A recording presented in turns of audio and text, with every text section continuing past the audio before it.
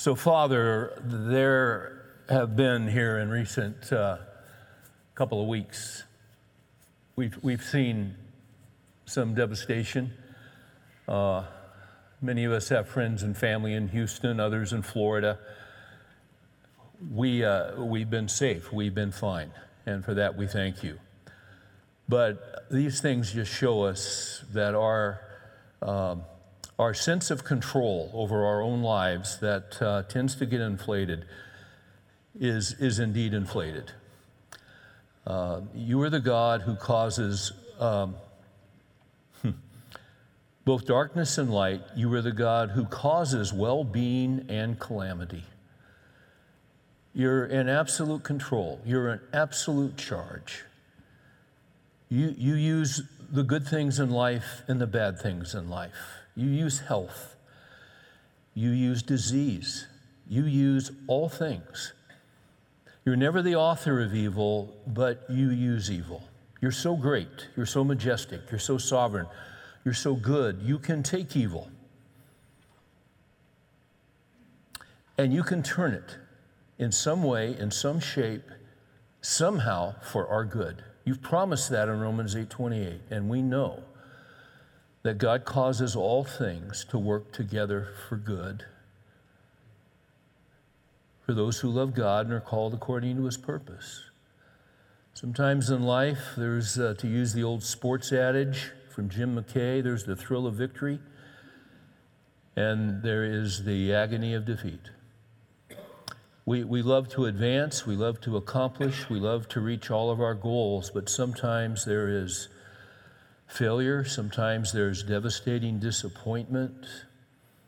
The plans that we have made and the plans that we have dreamed over and thought about and worked hard for can suddenly just be dashed and taken away. And you are sovereign over it all. I believe it's Proverbs 16 that says, the mind of man plans his way. And we do that. But the Lord directs his steps.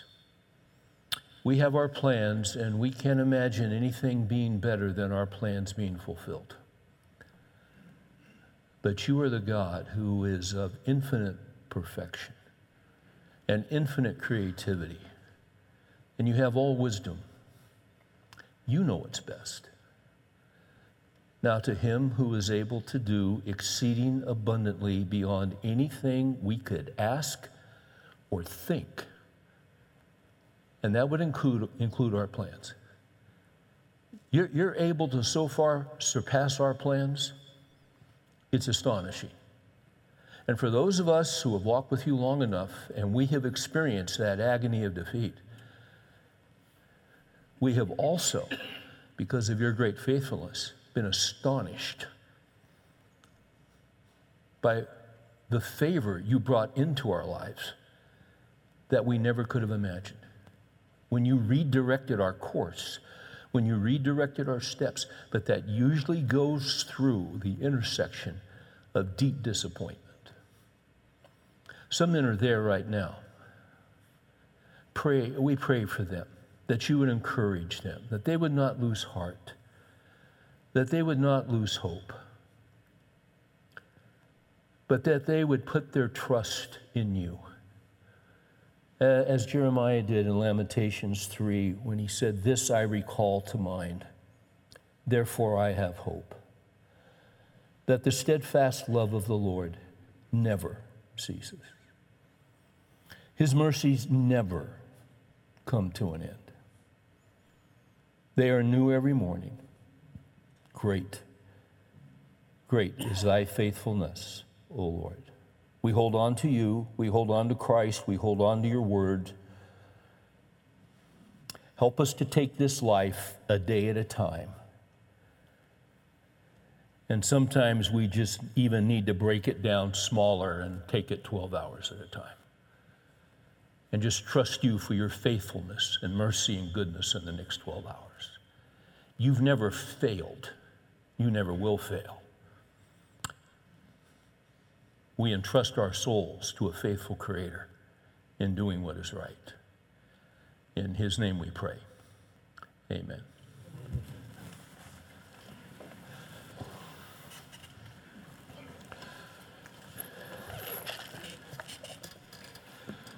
We started last week a new series, and in a sense, to be real honest, it is a continuation of what I did last spring. I'm just giving it a different title. We spent most of last spring talking about manhood. We talked about the critical need for manhood. We talked about the critical need for fathers and grandfathers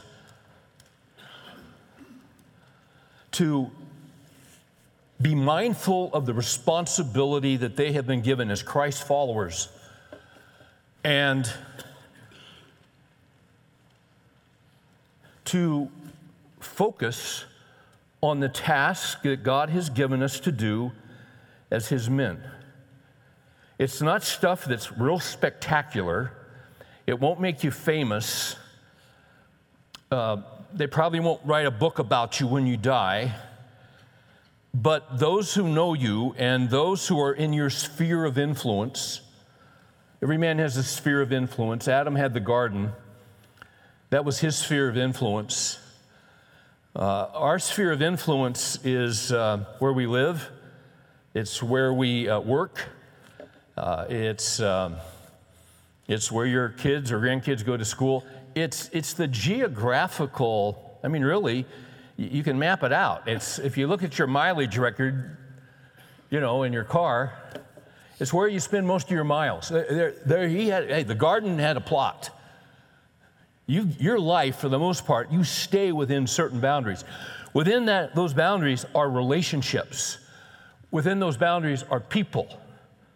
Family, wife, kids, grandkids, cousins, this, guys at work, church, this, but you got a sphere. Some have larger spheres than others. Most people won't have a Billy Graham-sized sphere. Most of us are just local guys. And, we'll get on a plane every once in a while and go do something. But you have your sphere, and it's important. And it's what God has assigned us to do as men.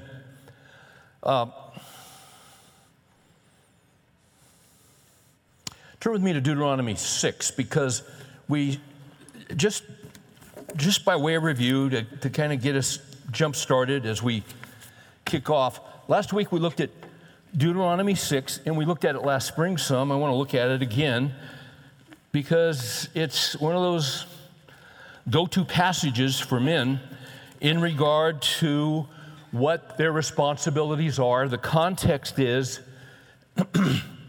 in Deuteronomy, the context is important. Deuteronomos, second law. I didn't know Moses gave him a second law. He didn't. But in Deuteronomy, he's restating the original law for a second time to a new generation of men whose fathers did not trust in God. Do you get that? They didn't come from good stock. Maybe you don't come from good stock spiritually. That doesn't matter. Each man has to decide what he is going to do.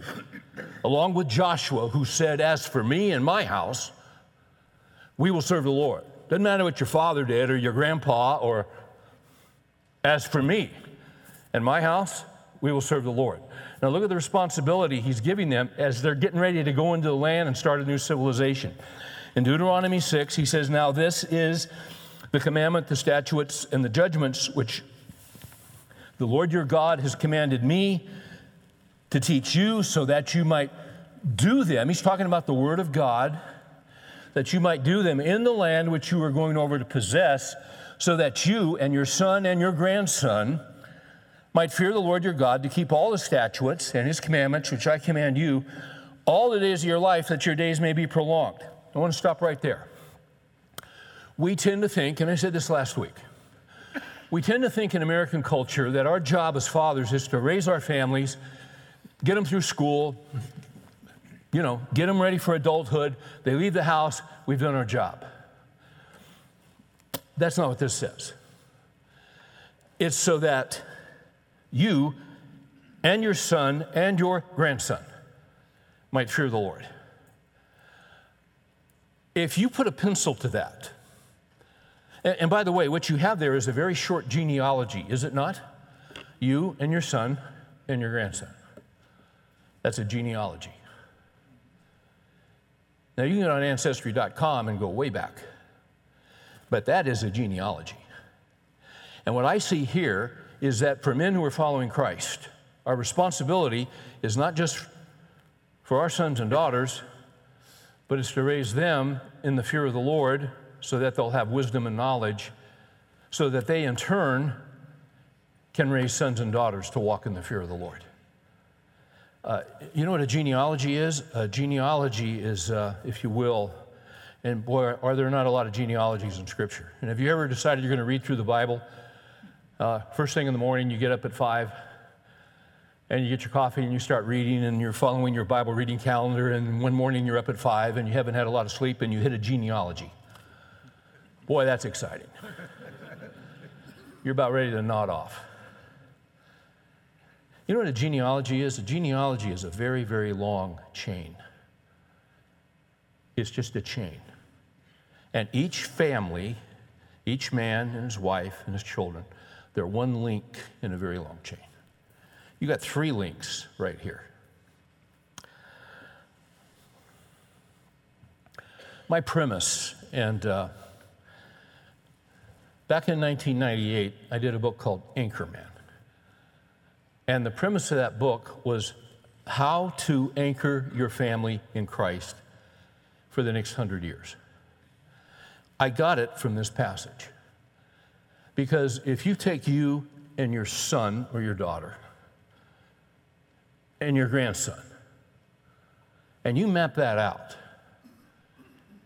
you see, when a man is sold out to Christ and all in with Jesus, that's an anchor. We talked last week about drifting families. We talked about Dennis Rodman, guy who's adrift. We talked about Howard Stern, a guy who's adrift. But then we looked at their fathers and their history, and the reason that Dennis Rodman is adrift is because his father was adrift. Man who fathered 27 children, his goal was to father 30, was living with his 2 wives in the Philippines and hadn't seen his son Dennis in 30 years. That's a man adrift. No wonder Dennis Rodman was adrift, and is. Howard Stern, different, but a father that just berated him and kind of explains these 2 guys. When Christ gets a hold of a man, he anchors us.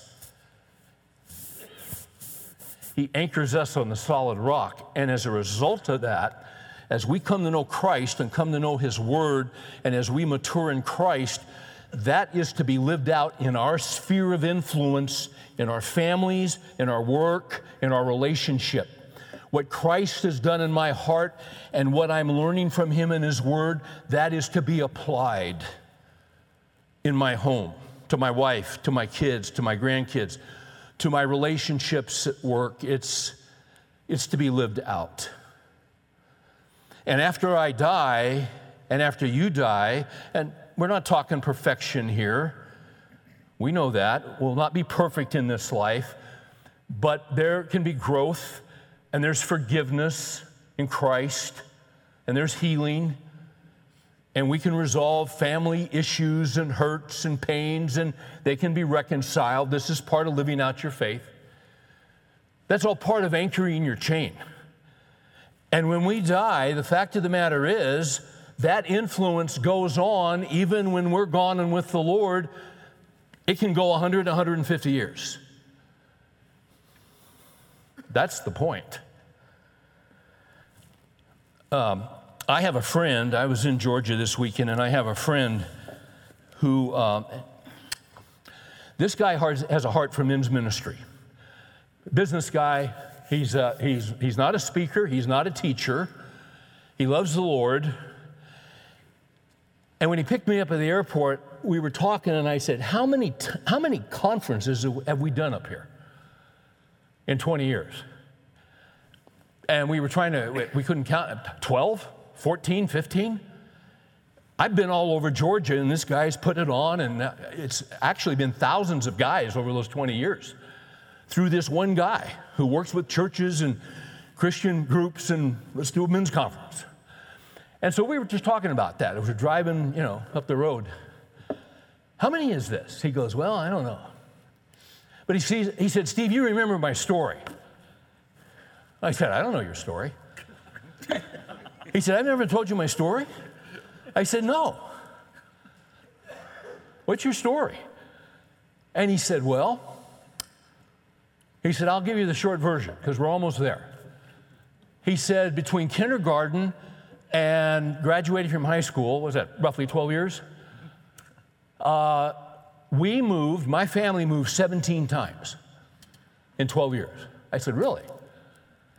He said, yeah, my dad was a pastor. I said, well, that's still a lot of moving. He goes, yeah. But the reason we moved is that my dad had 17 affairs with women. That's why we moved. I said, you've never told me any of this. He goes, yeah. And he said, by the time I got out of high school, I wanted nothing to do with Christianity because, to me, my dad was Christianity. My dad loved to preach. He loved to get up and preach. But my dad was an actor. He was a fraud. And just before I graduated from high school, I was in, this new school. I met this girl and really liked her and met her family and went over to her house a lot. And I really liked her and I liked her family. And her dad had a bunch of orchards and actually wound up working for him in the summer. And I just really, I grew to love her quickly, and I loved her home. I loved how they lived. They were Christian people. But they really loved Christ, and it was lived out. I'd never seen that before. I had never seen that before. And suddenly I wanted what they had. What I had seen was a counterfeit. They had the real thing. He wound up marrying her, and they've been married 42 years. And he said, Steve, I can't do what you do, but I believe the message of equipping men. That's why I've had you up here so many times. And I said, wow. What was interesting is that the real reason I was there, he wasn't putting on the conference, his son was putting on this conference, who was 30. And his son, throughout his 20s, has had two major, huge disappointments in his life that has completely redirected his life. Got cancer right after he got married. Pretty aggressive cancer. Survived it. Went back to firefighting. Was doing some practice with some other firemen in a bucket about 100 feet, and the bucket collapsed.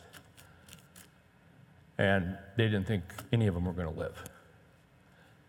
And they did, but his dreams of firefighting were over. And God's redirected his steps through these disappointments. And now he's calling me. Would you come up and talk to these young guys that I know? And it's kind of fun because you see, as I'm driving and my friend's telling me the story, and we're pulling in and I see his son waving, I'm thinking, so that you and your son, and then his son's got two little boys, and your grandson. There's 3 links there. And you see what Bruce did. He said to me, Steve, he said, I honestly don't know if my dad's in heaven or hell. I don't know if my dad ever knew Christ. I see no evidence that he did. He could sure preach, but he was hell to live with. So I won't know until eternity. So you see what my friend has done. In spite of how he was raised, he met Christ. Christ pulled him in, and he has said, as for me and my house, we will serve the Lord. He's put a new link in his family chain. See? And every man has that opportunity. Some of you have a great spiritual heritage that goes back for generations. Some of you, you're the first. Thank God for that. Thank God for that.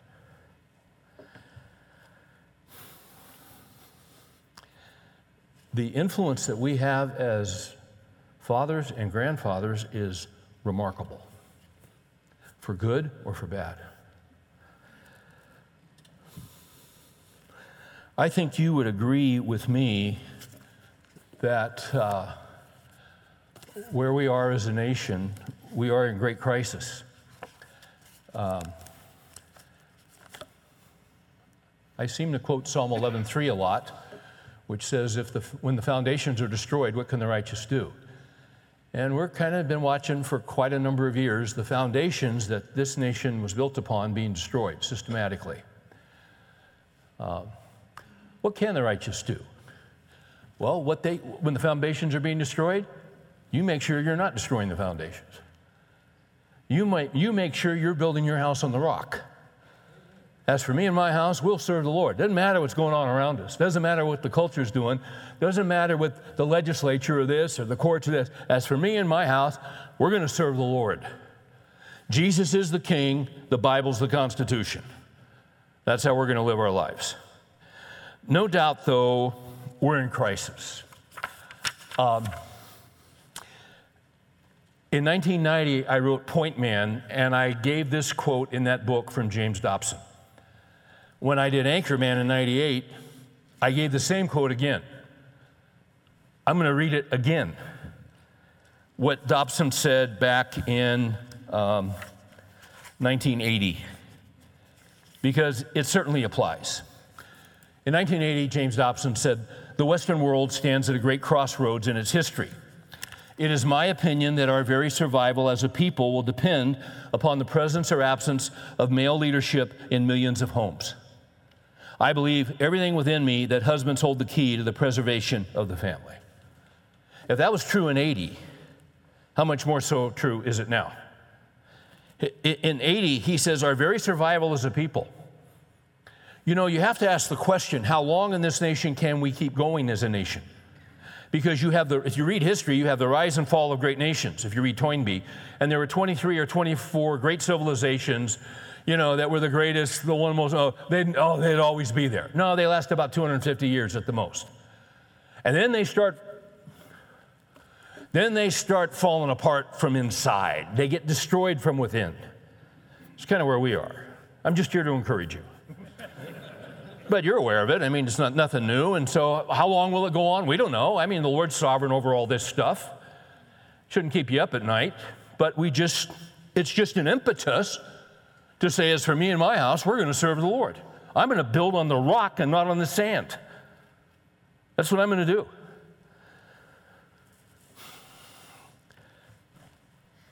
You go back each decade and you see the deterioration. So I'm shooting baskets with the kid across the street from me named Craig, 1956, Bakersfield, California. Craig and I are in the same class. And we're shooting hoops. And we're just shooting hoops and talking. And I said, "Hey, Craig, I never see your dad. Where's your dad? I just never see him. Does he work a lot?" He goes, "Oh, no, my dad doesn't live here." He said, "My mom and dad are divorced." And I said, "What's that?" 56. Now, I wasn't real bright. I'll grant you that. But you see, in 1956, in a public school, in my class, there wasn't one kid in our class whose parents were divorced, except Craig. That was 56.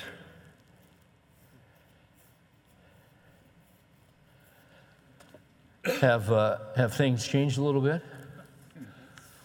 Yeah. Back in 56, people didn't get divorced. Christians, non-Christians, you just didn't do it. It just wasn't it wasn't right. You stayed together. Christian, non-Christian, you didn't divorce. It was part of the foundation from our Christian heritage. In 56, parents didn't divorce. But by 1966, just 10 years later, society was changing its mind. In 69, California, of course, was the first state to introduce no-fault divorce. I remember one afternoon I got a call from Mary. I mean, it's 25 years ago. And I could tell by her voice something was wrong. She said, Steve, and I said, Mary, what's wrong? She said, I've been in an accident. I had two questions. My first question was, what? Are you okay? She said, I'm fine. I said, good, okay. What was my second question? Whose fault was it? She said, Steve, it was no one's fault. It was the most amazing thing. We were going down 635 by the Galleria, and suddenly, metaphysically, these two cars of their own volition came together without any human... She didn't say that. No, this guy clipped me from behind. He tried to get in and clipped me and spun me. Oh, okay. You're okay. Yeah, all right. So then, get in the car and head down there. It's always somebody's fault. And nobody's faultless. But let's say this. We came up with this thing called no-fault divorce, and as a result, it has spread to all these states. And as a result of that, here's a stat for you. In 1956, about 300,000 children across America watched their parents divorce. 300,000 kids. By 1996, 10 years later, 23 million children did not live with their biological fathers. So David Popenoe wrote this: the scale of marital breakdown in the West since 1960 has no historical precedent that I know of and seems unique. There has been nothing like it for the last 2,000 years, which is why I want to continue talking about this subject of Christian men and their marriages and their kids. Because, quite frankly, the divorce rate within the church is pretty much equal to what it is outside the church. Because we've been drinking the worldly Kool-Aid. So I think as men, we need these reminders. Here's what we're going to do tonight. I got 3 points, and I'll give the 3 points to you, and we'll come back and get them. Here's number one. The first point is we're going to look at three groups of fathers, okay? And when I say fathers, this includes grandfathers, because as we saw in Deuteronomy 6, grandfathers are not left out of the equation, okay? You're a major player, big time. So first, number one, we'll look at the three groups of fathers. And then our second main point is that we will look at three observations from Malachi. Three observations from the book of Malachi. If you're Italian, the book of Malachi, whatever you prefer. And then third, our third main point is we're going to look at two key steps to anchor your family. Two key steps to finish it off.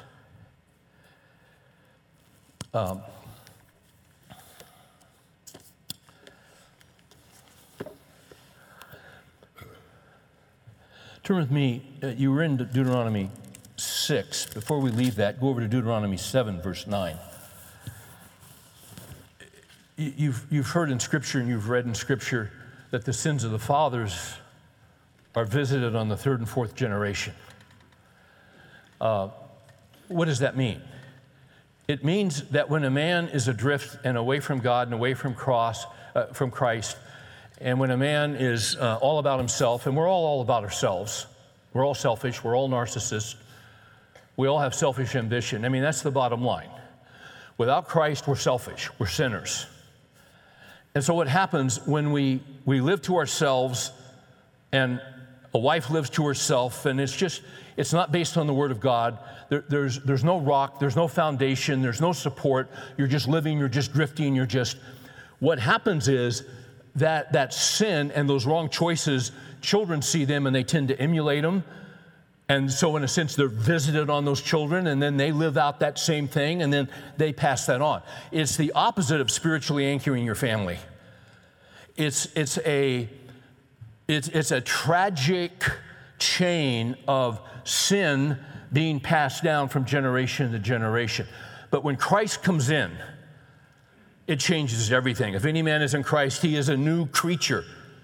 Old things pass away. He's a new link in the chain. Okay. Deuteronomy 7, and this is amazing. Now, I want you to see this. 7:9 of Deuteronomy. Know therefore that the Lord your God, he is God, the faithful God, who keeps his covenant and his loving kindness to 1,000th generation with those who love him and keep his commandments. This is not a flat-out guarantee that every link in your chain after you come to know Christ will in turn follow Christ. You got a whole list, you got a whole genealogy of kings in the Old Testament. And you can follow those guys, and it's amazing because you'll have a godly king like Hezekiah, one of the godliest kings who ever lived, and then he'll have a son named Manasseh who was an absolute. He was the epitome of evil. And he had a godly father. Now, later in his life, God severely disciplined him, and later in his life, he turned and repented. But the point is, as Hezekiah lived his life, undoubtedly he taught his son, but the son has to make his decision that he too is going to what? Who's going to keep, who's going to, you can't live off the faith of your father, it has to become your faith. You have to submit your will to Christ and say, Lord, I'm yours. Jesus said, if you'll love me, you'll keep my commandments, instead of rebelling and going against him and going the other way. And kids go through, didn't you go through a process when you were young? Sure. Our kids go through stuff. They got to work stuff. We don't get this overnight. You don't jump into a microwave and, you know, I'm all in 100% and I'll never sin again. It doesn't work that way. It's a process. So each successive generation has to decide what they're going to do with the Lord. And you might die, you might have a kid who's a prodigal, you might die before they ever come back to the Lord. Or then again, you've seen a prodigal come back to the Lord. You see? But each generation's got to make his choice. Let's talk about this first point. The three groups of fathers, okay? And I would put it this way. There's three groups of fathers that Satan wants to derail. Three groups of fathers that Satan wants to derail. He doesn't want to derail all fathers because fathers without Christ are already derailed. He wants to derail certain men who are following Christ. Last week we talked about Bruce Wilkinson had a concept of three chairs. And he used this illustration of looking at a stage with three chairs lined up one next to another.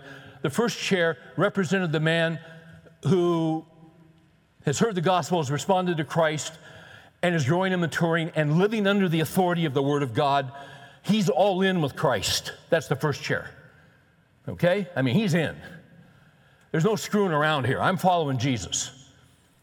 The second chair is an individual who has heard the gospel, responded, but, the guy in the first chair, the key word in his life, you can embroider it on the chair, is the word commitment. Commitment. The second chair, this guy's heard the gospel, he's responded, but he's kind of ambivalent, he's wavering, he's half in, he's half out, he's not in the Word, he's really not seeking the Lord, he's just sort of, you embroider in his chair the word compromise. Compromise. He's not all in. He's not grounded. He's not under the authority. He's still trying to live his life and, okay. And sometimes we go through a process, that's where we are. But you can't stay there. The third chair is the chair, and you see this in families sometimes. You see it in generations sometimes. First generation follows Christ. Second generation, the first generation is really committed. Second, they follow the Lord, but a little ambivalent. The third chair represents those maybe raised in Christian homes. They know the gospel, but they have no interest in it. No interest whatsoever.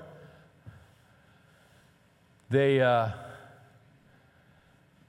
really don't want anything to do with it, you see.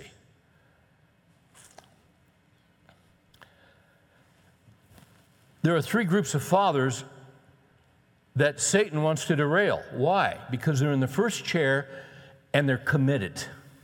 They're committed. They want to be committed to Christ. So let's talk about these three groups of men and where they are and what's going on with them and why Satan wants to take them out. If you're all in with Christ, you should know this. You're on Satan's hit list. Okay? Fathers are the key, and Satan knows that. So he's going to try and take you out. Let's talk about the first group. There inevitably are guys in this room who, let's talk about divorce real quick, okay? Those of you who are divorced, some of you wanted the divorce, some of you didn't. Some of you guys did everything you could do to keep that divorce from happening, but you have no legal basis anymore to do that. But there are others, and there have been guys in this Bible study who come up and said, yeah, I wanted it, I had a hard heart, I caused it, it was my fault.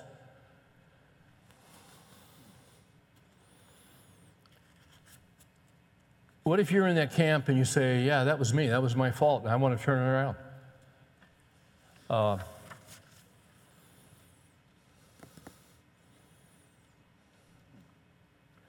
You know what?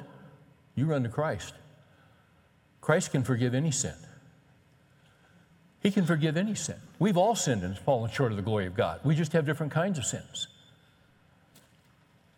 Yeah, and Steve, I've come to that. I've come to know Christ, but I have all this remorse and regret, failure because of what I did, and my wife has remarried, or she won't, or she's not remarried, but she won't have anything to do with me because I absolutely she can't trust me anymore because of how I live. But now Christ has come into my life, and I don't know what to do. Well, what you do is you just simply follow Christ today.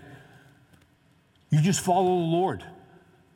And the question is, Steve, it's like I broke the eggs. They're all scrambled. How do I unscramble the eggs? You can't. You can't unscramble those eggs. But we have a God who can unscramble eggs. It doesn't mean that there won't be consequences from past sin. Sometimes there are. But we have a God who is so great, if a man is repentant, and if a man turns to Christ, and you get all in, and you say to the Lord, if I could, my wife's remarried, I can't reconcile. No, you can't. I remember talking with a guy who absolutely ruined his life for years. Years. And he wouldn't mind me telling you the story. John Harris, who would come, John's been here for years. He's not here now because he's discipling a bunch of guys on Wednesday night. But John's kids and my kids went to school together. And John was raised in a Christian home and had a great corporate career and was doing really well and nice position, nice home, etc. And got into some drinking he'd never done and some drugs, and he was gone. He was homeless for years. His daughters would come over and meet with Mary and pray for their dad. I've talked to John. He can't even remember. There's gaps he can't even remember. He was so far gone. Living homeless under overpasses in Dallas.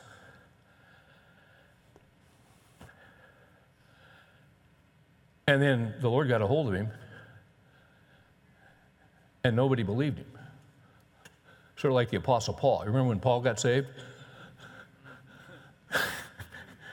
And the Lord was at Agabus. He said, go and pray for him. And he said, Lord, you know who this guy is? Yeah, I know who he is. He's one of mine. It's like when Chuck Colson got saved. People go, what? Oh, he's just trying to get out of jail. Yeah. It's kind of what happened to John. But now for years and years and years, it's amazing how things have turned around. His wife had remarried. He was estranged from his kids. I love seeing John with his kids. Ran into Costco a couple years ago, Christmas shopping.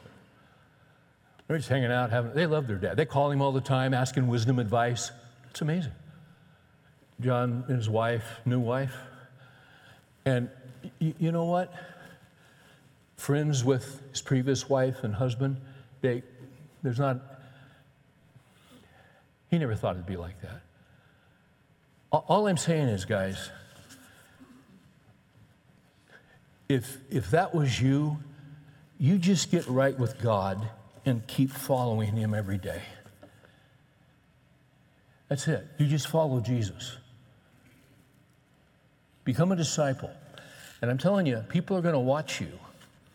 And just by the power of the gospel coming out in your life, you're going to rebuild trust. Now, it might take some years, but that's all right. You leave that with the Lord. That's the first group of guys.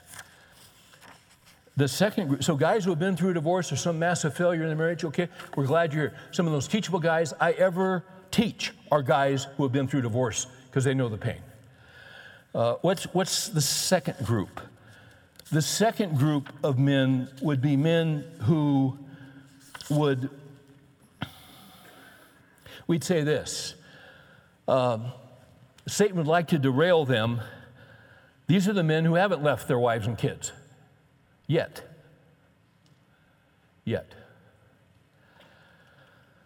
But if the truth were to be known, this many guys, there's somebody in here, and on the surface, you're married, committed to Christ, all the kids, see, you're a solid family man, but you're thinking about it. You're thinking about leaving. You're thinking about cutting out. Because things have gotten so hard and things have gotten so difficult. And it's something you would never breathe and utter, but you're pondering it. Maybe you've met some gal at work. Maybe you've come across someone in a Bible study. J. Vernon McGee at his church in Los Angeles would not have a choir. He said when Satan fell, he fell into the choir loft. In his experience in churches, there'd been so many affairs that had happened out of a choir practice, he wouldn't even have a choir. That was his premise.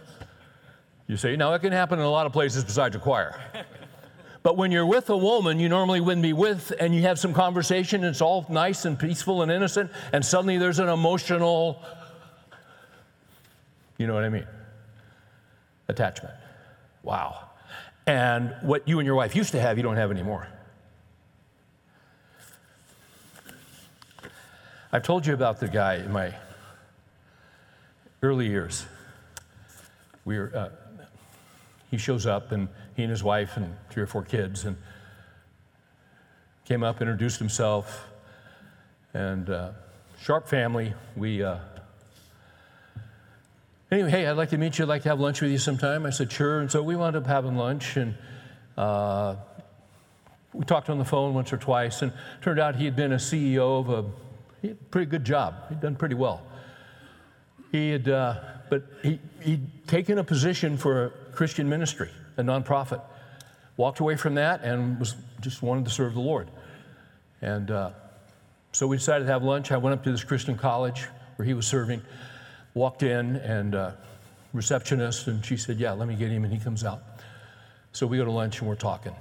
And on the way back, somehow this book that came up, that was really pretty popular on marriage, Christian book, came up. He said, yeah, I've been reading this book. And he said, man, it's just, I said, yeah, I just finished that. He said, man, it's just a great book. And in fact, he said, it's so good, I've been studying it with a friend. And it's really helped me in my relationship with my wife, and it's helped her with her relationship with her husband. And, wow, I wasn't expecting that.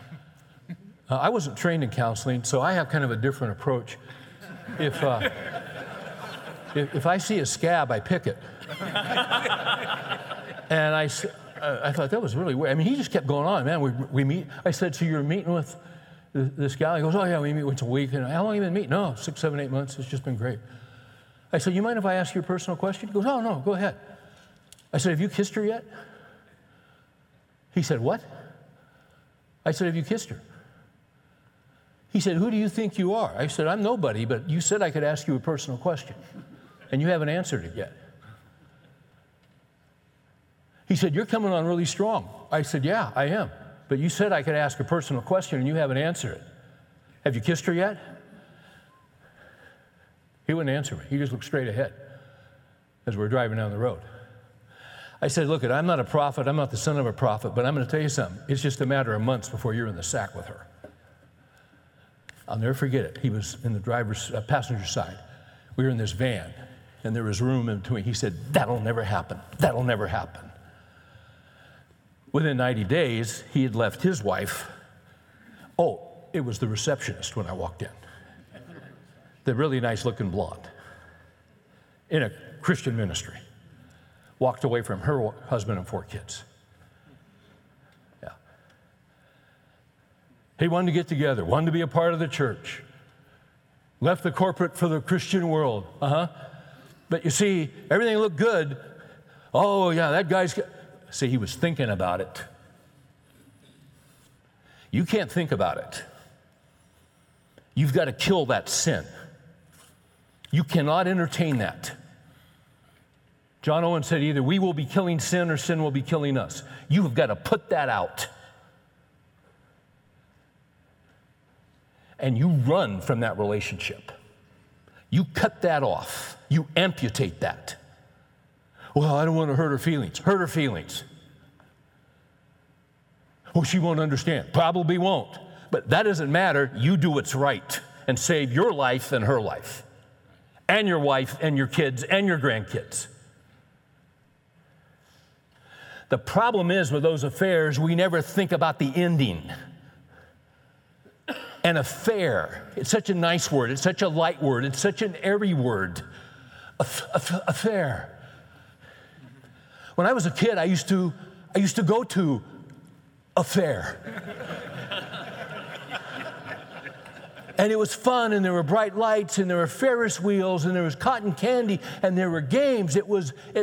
We went every year. We looked for, it was a fair. But see, what we're talking about is adultery.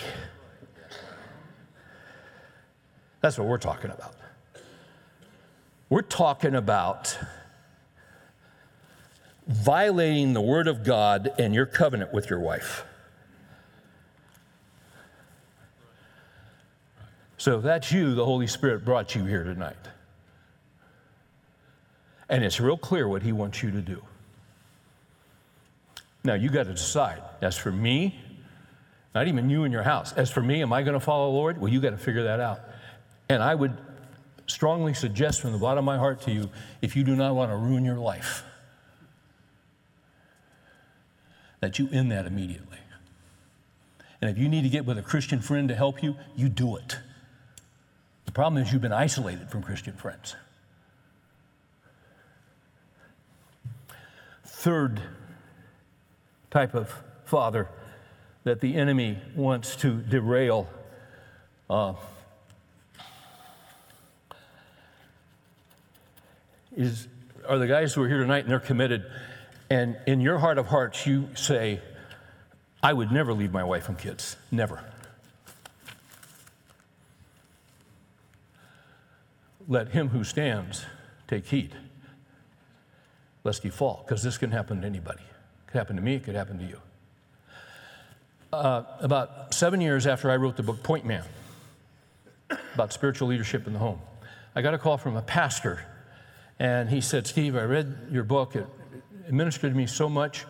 I just preached it all 3 services last Sunday, and they were just starting the fall. He said, I'm starting a men's study. We're going to take, we purchased 500 of your books, Point Man. We're going to take guys through it. And later, I found out they actually had 700 guys go through that book, and he led it. Later in the year, got a call from someone on his staff saying, could you ask Steve to call me? Not the senior pastor, someone else, could you ask Steve to call me? We've got a crisis. I called the guy back and I said, what's going on? He said, you talked to our senior pastor.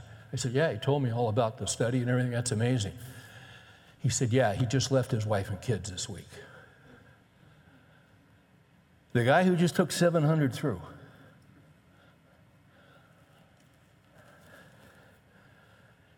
First Peter 5.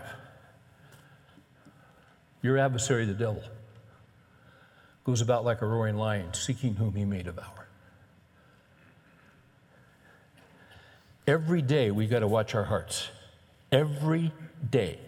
I'm driving through Highland Village today, and here these girls are out jogging in their little goodies and their little ponytails and just happy and sexy and bouncing, and I'm driving trying to look straight ahead and say, Jesus, help me drive straight and not look to the left nor to the right. Help me not to look. Help me not to look. And I got by that one, and then here comes another one. You ever deal with this? Every day of your life. Let's go to Malachi, second main point. Let's look at 3 verses in Malachi. Let's look at Malachi. That's the last book in the Old Testament. If you can find Matthew, just turn left. You're good. So Malachi is the last book in the Old Testament, and then you probably, like my Bible, there's a blank page between Malachi and the beginning of Matthew. That blank page between the end of the Old Testament and the beginning of the New Testament represents 400 years. And for 400 years, God didn't speak. It's fascinating that God wasn't going to speak for 400 years, and it's really fascinating to me, the last thing that God said in the Old Testament. But I don't want to begin there. Go to Malachi 2. Let's look at 3 passages. Malachi 2, verses 13 through 15. Do you remember earlier in Deuteronomy 7, God talked about the importance of the covenant and keeping his commandments? In Malachi, here's what's happening. It's written during the time of Nehemiah and Ezra and Esther. He's got basically in this book 6 indictments on the men of Israel, 6 indictments where they have not kept his commandments. I'm not going to hit all of them, I don't have time. But I'm going to show you a couple of them, okay? And they're kind of religious frauds, like my friend's dad in Georgia. Look at verse 13 of chapter 2. This is another thing you do. You cover the altar of the Lord with tears, with weeping and groaning. That's a public display, is it not? Oh, Lord, I'm committed. Oh, dear God. The church I was raised in, they used to have an open altar, and people would go out and pray. And sometimes it was genuine, sometimes it wasn't. You don't know people's hearts, I don't, okay? This is another thing you do. You cover the altar of the Lord with tears, with weeping and groaning, because God no longer regards the offering or accepts it with favor from your hand. What's the problem? God's not rewarding you for your obedience. Here's the problem, they're not obedient. Verse 14, yet you say, for what reason is this happening? Because the Lord has been a witness between you and the wife of your youth, against whom you have dealt treacherously, though she is your companion and your wife by covenant. But not one has done so who has a remnant of the Spirit. In other words, the Spirit of God is not in you.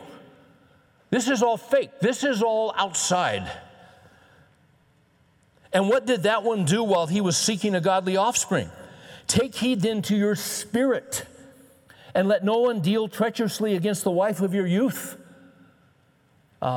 This goes back to the public Christianity and the private. This goes back, last spring we talked about Ephesians 5. Be careful how you walk, not as unwise, but as wise men, making the most of your time because the days are evil. And then it goes on and says, don't be drunk with wine, but be filled with the Spirit. And different Christians, have different emphasis on the filling of the Spirit. The filling of the Spirit means control. That's what it means. Don't be drunk with wine. Why not? Tell me all the good things that have happened to you in your life whenever you've gotten drunk. Let's just list them.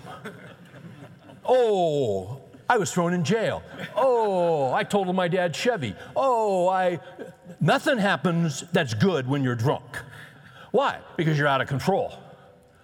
Don't be drunk with wine, but be controlled by the Spirit of God.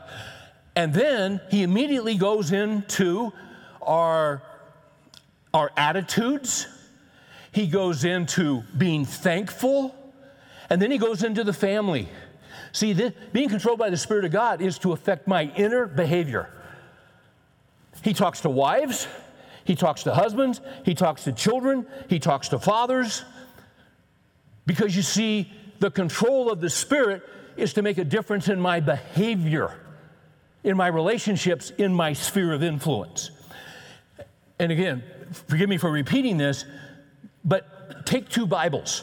Open one to Ephesians 5:18, don't be drunk with wine, but be filled with the Spirit.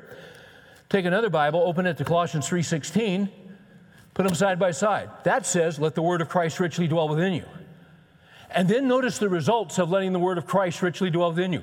They're exactly the same as being filled with the Holy Spirit. Exactly. Speaking psalms and hymns and spiritual songs. Being thankful in your heart to the Lord Jesus. Wives, husbands, fathers, children. You know what that tells me? The Word of God and the Spirit of God always work together. The way that Christ controls me is through the Word of God. So Romans 12, don't be conformed to this world, but be transformed by the renewing of your mind in Christ Jesus. That's why we do Bible study. He controls me. So I was talking to someone recently, and they've got a little friction in the family about a decision. It's pretty major. And they're trying to resolve it. And there's an opportunity, but this gentleman was telling me he feels checked. Although he really wants it, he feels checked. What's checking him? The Spirit of God with the Word of God. That's very wise. He can't move ahead with the emergency brake on. When God releases it, you can move ahead. See, that's how the Spirit of God controls us.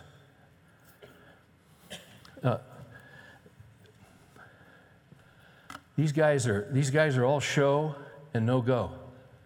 He's dealing treacherously with his wife. God does not put up with that. 1 Peter 3:7, you husbands likewise live with your wives in an understanding way as with a weaker vessel, since she is a woman, weaker physically. She's in a weaker position because you're head of the wife. You husbands likewise live with your wives in an understanding way as with a weaker vessel, and grant her honor as a fellow of the heir of the grace of life. Grant her honor, watch this, so that your prayers may not be hindered. You don't mess around with this stuff. And we've all treated our wives in wrong ways. You know what? Get it right. Keep short accounts. Confess it. Say, sweetheart, I am sorry. I had no business saying that. Would you forgive me? See, this is how you clean stuff up, and you got to clean it up. You can't leave that stuff laying around. It festers. It gets infectious. It's toxic. Screws up. Clean up the relationship. Get it right. Why would you not do that? Well, because you're proud. Don't be proud. Humble yourself. You want God to humble you? You either humble yourself or let Him do it. You don't want to do that. And He'll do it because He's a good Father. He's the greatest Father. He will not put up with that nonsense. I've got the stripes to prove it to you. Look at Malachi 2:16. For I hate divorce, says the Lord God of Israel, and him who covers his garment with wrong, says the Lord of hosts. So take heed to your spirit that you do not deal treacherously. What was happening is that these guys, I said no-fault divorce started in California. It actually started back here. Jesus gave grounds for divorce if there's fornication. But even then, you don't have to do it if you can reconcile. 1 Corinthians 7, if there's abandonment. The goal of the Scripture is to even when there's been a breach, is to reconcile if at all possible. But the problem was these guys were divorcing over anything, as we do in our culture, over anything.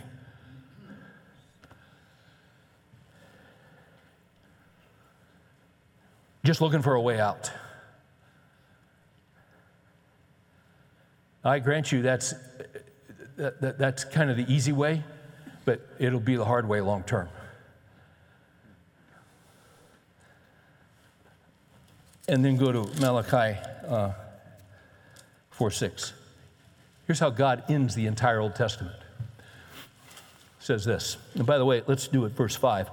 Behold, I'm going to send to you Elijah the prophet before the coming of the great and terrible day of the Lord. If in your margin it probably refers to Luke 1:17, that was fulfilled by John the Baptist. John the Baptist sort of fulfilled in the New Testament the office of Elijah. Okay, that's important. He paved the way for the Lord, but he also did something else, and it's in the next verse. This is wild. He will restore the hearts of the fathers to the children and the hearts of the children to the fathers, so that I will not come and smite the land with a curse. I think it's fair to say Dobson's concern in 1980, he was right on target because we've been hit with a curse. Families are fractured. Fathers have left. Fathers are disconnected. Fathers have abandoned. That's not pleasing to the Father. But when a man turns to Christ, you know what God loves to do? God loves to heal a man, and God loves to heal a family. And he loves to heal and reconcile relationships. And he loves to heal those wounds. That's what he loves to do.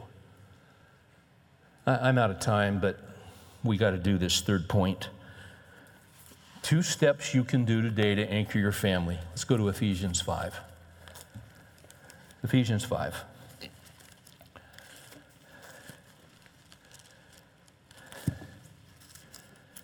I know there are guys in here who are single. You're not married. We have guys in here who are widowers. You wish your wife was still with you. Yeah, that's hard for her to be gone. We have guys in here who are single who have never been married. It's a wonderful thing to have a godly wife and a godly companion. Some of you guys have been through a divorce and you didn't want the divorce. That's hard. Maybe this has been hard for you to hear, but you don't know what God's going to do in your future. Ephesians 5, it's talking about marriage. It's like Christ in the church. There's instruction to wives in 22, and then husbands. Let's look at verse 28. So husbands also ought to love their own wives as their own bodies. He who loves his own wife loves himself, for no one ever hated his own flesh, but nourishes and cherishes it. I want to give you 2 nuggets as men, as husbands and fathers and grandfathers, that we can do today to anchor our family down the road today. The 2 words are nourish and cherish. I know we're talking about kids, but one of the greatest things you can do for your kids is to nourish and cherish their mother. Did you see that? So husbands ought also to love their own wives as their own bodies. I had 2 doctor's appointments yesterday because Monday I'd screwed up my back at baggage claim in Atlanta, and I'd reached and twisted, and I'd been perfect for 6 years, and I couldn't hardly walk. I couldn't get out of a chair yesterday. So I went to see 2 doctors because I care about my body. I needed someone to nourish me. I needed someone to cherish me. So this guy took a horse shot needle about 9 inches and put it right in there. And I've been pain-free all day. I'm still a little bitter and resentful, but I'm glad I went in. And you know, I don't see what he was doing for me. The word nourish is real basic. You nourish. It's to provide food. That's what a father does. That's what a husband does. Why do you go to work? To put food on the table. Guys in the Depression couldn't do that. It's horrible. Okay? People in Houston are having trouble just getting food right now. That's tough when you can't do it. Okay, so to nourish is to feed them. To cherish is to go beyond that and take care of other needs, physical needs, food, clothing, shelter, all those things. Those are the basic meanings of the two words, physically. But there's an emotional aspect. There's a spiritual aspect. It's just not the physical, it's the spiritual. Jesus takes care of us. Listen, we're to love our wives as Christ loves the church. How does he love me? How does he love me? He has nourished me. He cherishes me. He provides for me on every level of my life. That's my job with my wife. I don't usually read and quote Greek grammars, but I'm going to read something to you where it says in verse 28, so husbands ought also, or some versions say, so husbands should love their own wives.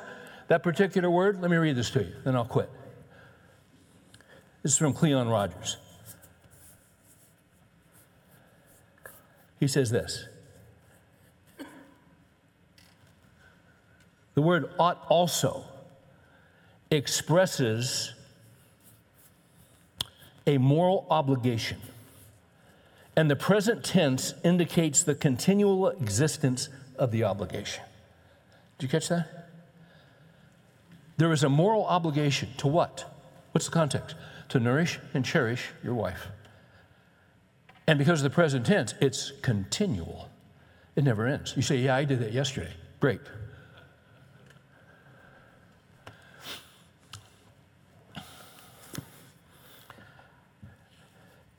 So last night, I was tired. I'd been to the doctor, I'd been shot up, I'd had all kinds of stuff. And it's toward bedtime, Mary and I are talking, she mentioned something to me. And I really gave a wrong response. And it was a pretty important situation. I apologized, but I went to bed. And then this morning, the situation was still there. And just as I was leaving to do the noon Bible study, she caught me and she said, this has come up and this has come up. And I'm looking at the clock. And I thought, I got to listen to this. Because this is important. And I did. And I listened and I said, you know what, Mary? I'll tell you what, I think we can do this and this, but I got to go. When I come back, we'll figure this out. She said, okay. And I could tell by her eyes she was okay with that. See, the night before, I hadn't nourished and I hadn't cherished emotionally. But I was getting ready. It's kind of weird. I'm getting ready to leave and go teach this on nourishing and cherishing. And it was really a pain in the butt that she brought it up when she did. I almost wanted to say, I've got to go teach the Word of God to these men. But what I needed to do was to do it myself. You get it. So, Father, we come to you. We're imperfect men, we're flawed, but you are great. You're maturing us, you're teaching us. We're just slow learners, but we're getting there. I pray that every man will be encouraged. You never give up on us. What's our bullet point here? Actually, there's two. Let's just nourish and cherish. Could be someone else in our sphere. We may get to work tomorrow and there's someone who's in need. What do they need? They need some nourishment. They need to be cherished. They need to be cared for. Make us mindful of these things. Protect our homes. You've been so gracious. We thank you in Jesus' name. Amen.